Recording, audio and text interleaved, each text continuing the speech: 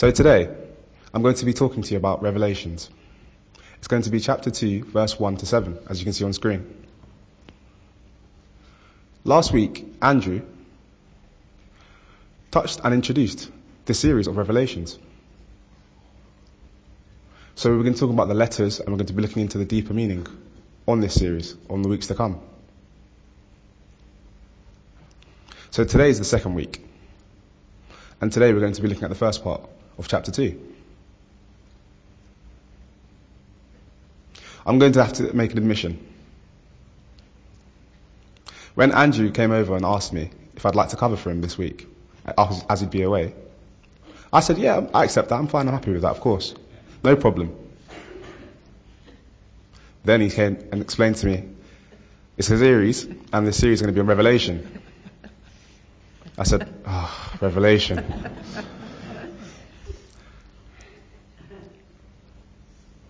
So, to be honest, do I like Revelations? Not really.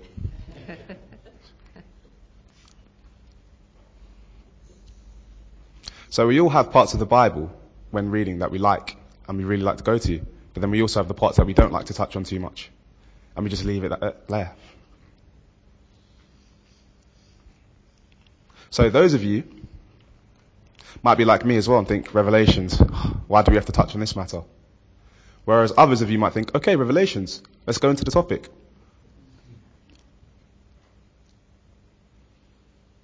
So last week, as I said before, we were in groups and we were having discussions about Revelations and our ideas about what Revelation means and the meaning behind it.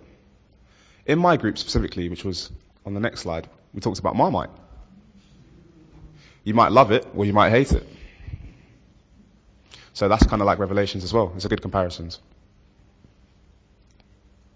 Anyways, Andrew last week gave a really good series starter introduction.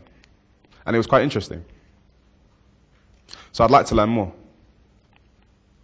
So I pray that you guys also want to learn more as well. So if you weren't here last week, I'll give you a little mini summary of what happened, and I'll paraphrase. So some of you might remember the points from last week. Can anybody remember a specific point? Anybody? Nobody? Reveal. Revelation is revealing. That's correct. Revelation is revealing. It shows you. Correct. That was one point. Does anyone remember any more points? We had a couple more. Anybody? Okay, that's fine. I've got the notes myself. Let's go. So the second point was that there were letters in Revelation. And it started from I know. Every single letter started with I know.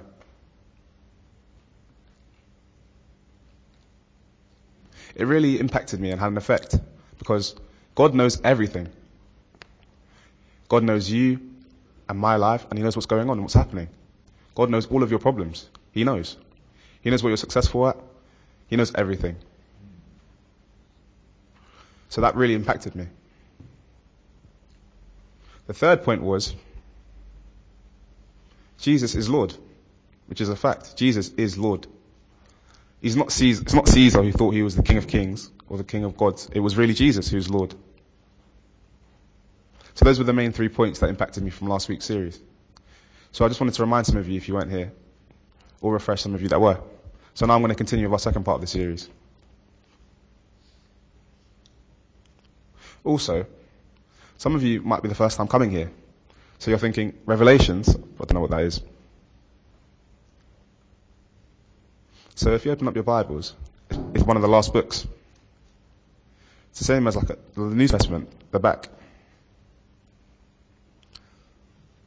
So you might be thinking, what is it about?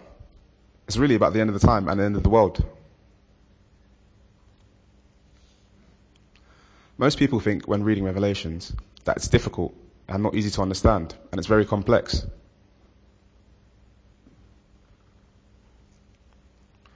I would have to say I'm the same. That's what I also believe. I would agree with them. It's not something you'd read in bed. However, it is important to remember something. that the letters written state that for all of us. Are they for today's times? No. They were written for people back in Jesus' time when Jesus was still alive. So sometimes when reading, it doesn't look clear.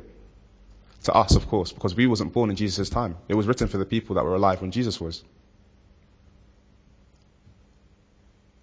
So this week, we're going to be looking at the letters sent to where? Ephesus. So, Ephesus, I was trying to find out where it was. I was Googling and looking for the results. I was a bit worried because the first result I found was a letter, and I was thinking, who wrote the letter from Ephesus? So, I looked at the Bible first. No. I looked at the internet. Just Googled Ephesus. I said, where's Ephesus? It told me that it was a restaurant. And it was a local restaurant in Leighton Buzzard, sorry. Just as 15 minutes from my house. And I thought, that can't be right. So clearly it was a mistake. So Ephesus. So Ephesus was a city which was located in Greece. Now it's Turkey. So if you look at the map, you can see specifically where Ephesus is. So it's right next to the ocean.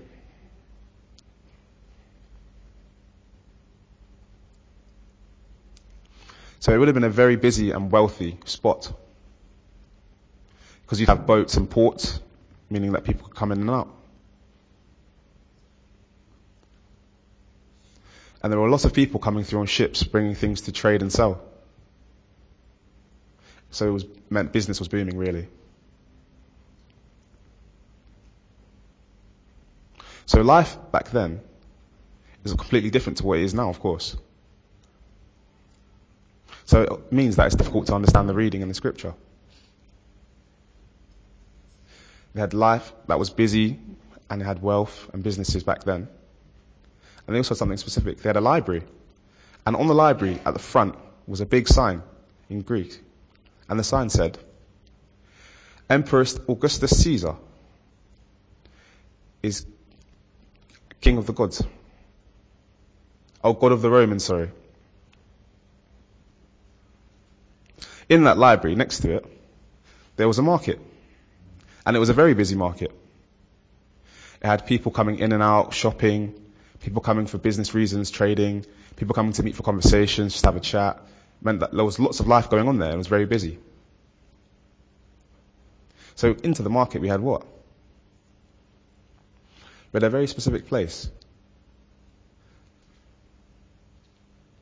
An area that had a fire next to it. Then you had a place that sold incense and perfumes. And then you'd go in and smell the incense. Then you'd put it into the fire. Why would you put incense into the fire? It was a sign of respect to Caesar, the emperor.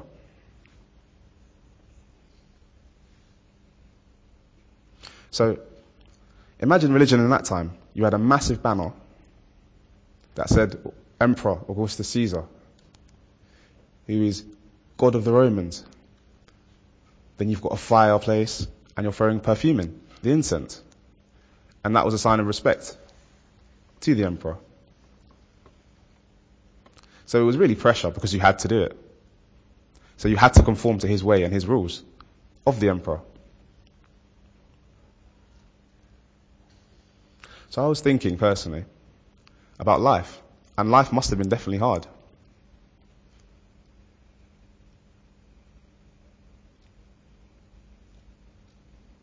So, looking back to the letters, as we can see on the next slide, this is the seaport that I was talking about.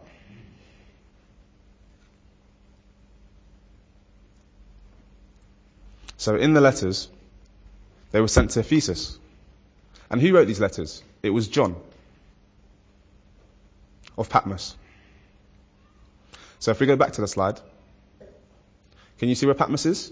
It's an island just off in the sea. And that's where John was, writing all of these letters sent to Ephesus.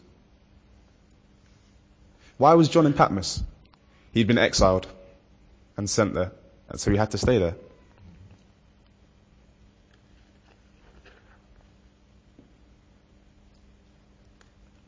So in the letters written by John, they were written for the people at that time. So it was their experiences and their way of life and the situations that he was writing for. So looking at verse 1 to 3, we can see that Christ says he knows. And he knows that he knows what you've been successful at. He knows your behavior. He knows that it's been good. He knows your attitude has been good. He knows your good work and what's been done. And he knows that you've been working very hard as well. He knows you've been patient. Christ also wanted to celebrate and praise you.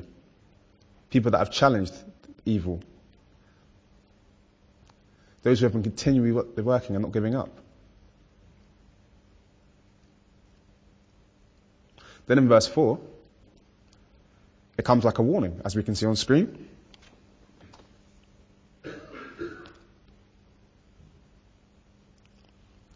So the Bible shows us in that relationships in the church in Ephesus, they had a breakdown. It wasn't easy. There was a lot of change, and the attitude changed as well. It meant that the motivation changed as well. It sometimes happens with us as well. So we have a newfound excitement.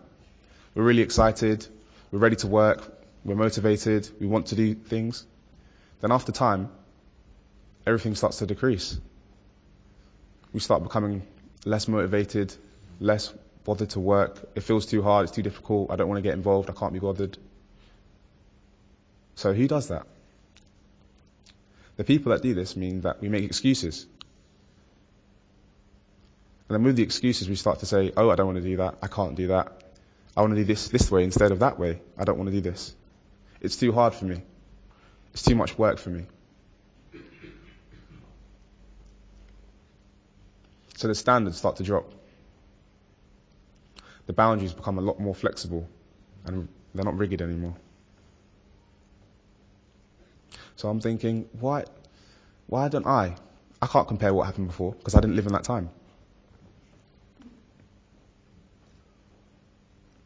So how do we change?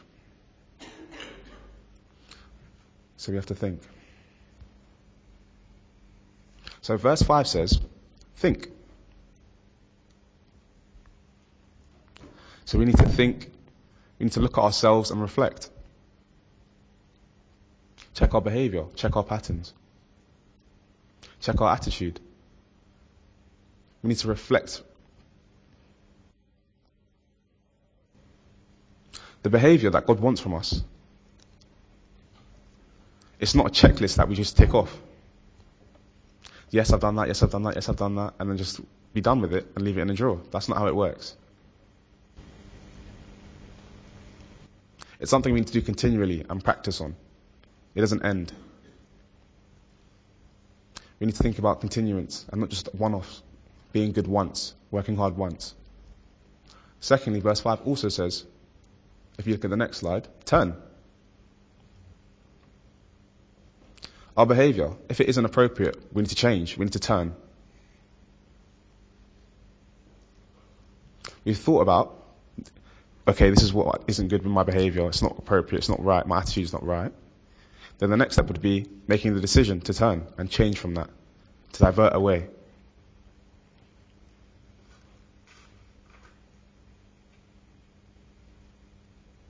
It is hard sometimes because of the world and the behavior in the world and the attitude in the world. It influences us, of course. It's all around us. Oh, I want to be like them. I'm comparing myself to them. That looks interesting. Oh, it's easy. Yes, I want to do that as well.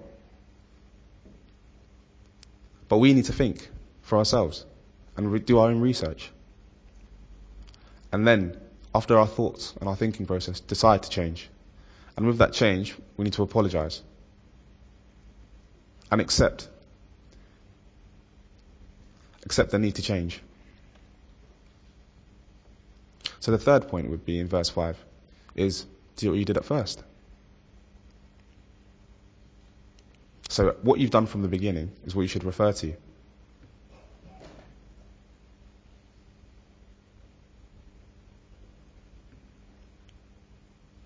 So we've been looking at the Bible, talking about it calls us to change our behavior and act a specific way. Which means that we need to develop a cycle. Our thinking process, our changing process, and our reflecting on what we did at the start process, which is the cycle. So looking at that cycle will be continuous. It works regularly as it keeps turning and turning. It's not a one-off. We don't just do it once. It's something we need to do continuously, every single day, every single week, every single month.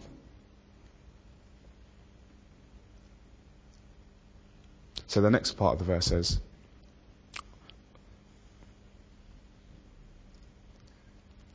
do we need to change nothing and ignore everything? No. It says that it will come to you and you will take the golden lampstands from this place.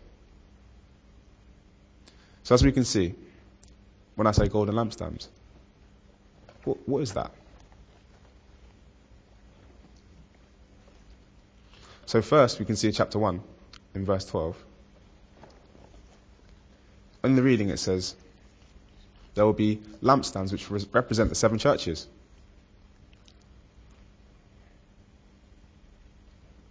So I was thinking, okay, we have the lampstands for the 7 churches, and they give us light. They allow us to see.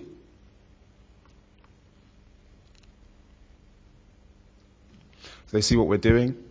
They see where we're going.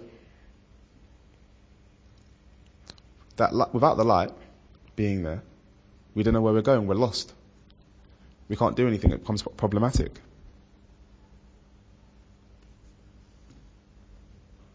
So I was in the middle of the night sleeping, and then I woke up. And I thought, oh, I've got some ironing left to do. Did I leave the iron on? I'm not too sure. So for me to go downstairs and check that I hadn't left the iron on, because I didn't want to wake my husband, he was asleep. So I couldn't use the light. So to navigate my way down the stairs, I had to feel my way, making sure I didn't walk into the wardrobe or a drawer. So after I got towards the door, I had to navigate by touching things. It would have been a lot easier if I just used the torch or turned the light on and then simply been on my way.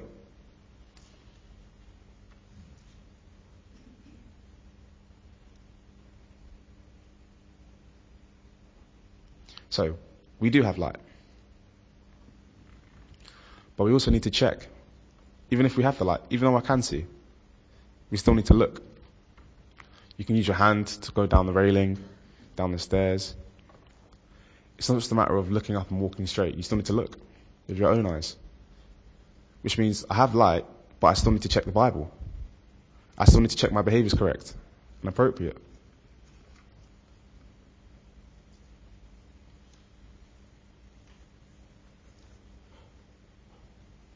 So verse 8 says, sin doesn't change, it continues. Sin is sin as it was before, as it is now. But with the lampstands, they help take away sin. Which means that we, as a church, what are we like as a lampstand? How do we symbolize and show in the community and our neighbours that we're there?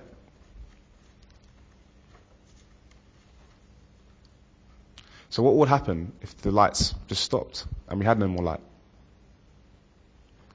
Where would the people know where to go? What to do?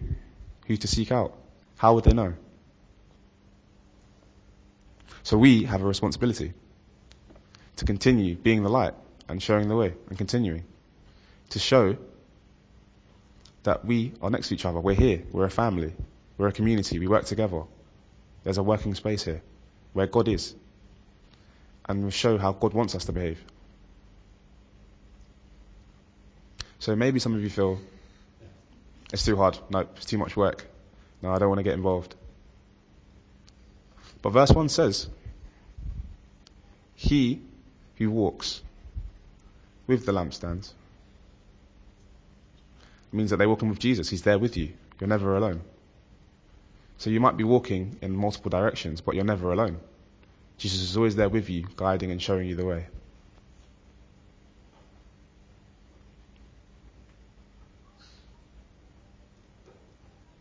Verse 7 in the New Testament says, he encourages you to listen and receive.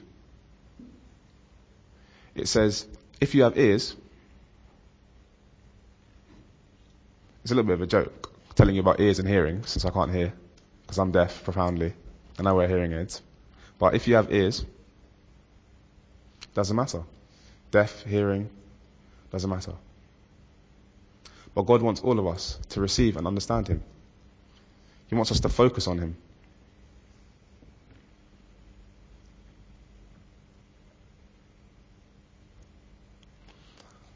So it's like in the world sometimes, we're pressured to change, to behave like that, to conform. So it's like traders in the market. They can't always get the price that they want. It means that they have to negotiate. It's like the people that had to put the incense in the fire. They had to conform. But Jesus says, no, don't worry, I'm with you.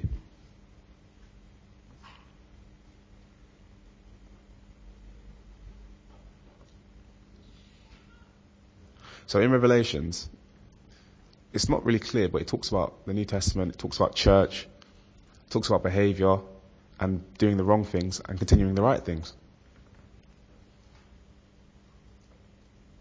So in this world today, the government, there's a lot of influences. There's a lot to behave this way, to do this, to do that. So we have plenty of free time and freedom. Ultimately, we have a lot of freedom. So it means we can make a choice. We have free will.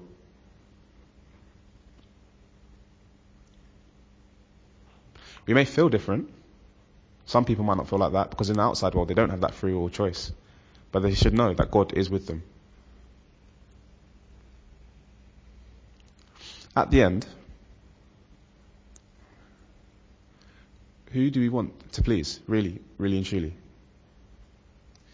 you want to please God? Or do you want to please your neighbor, the world? We can't serve two people at the same time. It's like the people from before in Revelations. You can't serve Caesar and God. It's just not possible. So we have to think, like I said before. Think about what's next. Do we want to turn? Do we want to look at the beginning and continue that cycle? Do we want to serve God the way we started? Like when we first met him? What's your decision? So think, turn, do like before. Or forget about it and just continue what we're doing because it's too much work. I'll leave that one with you. Thank you.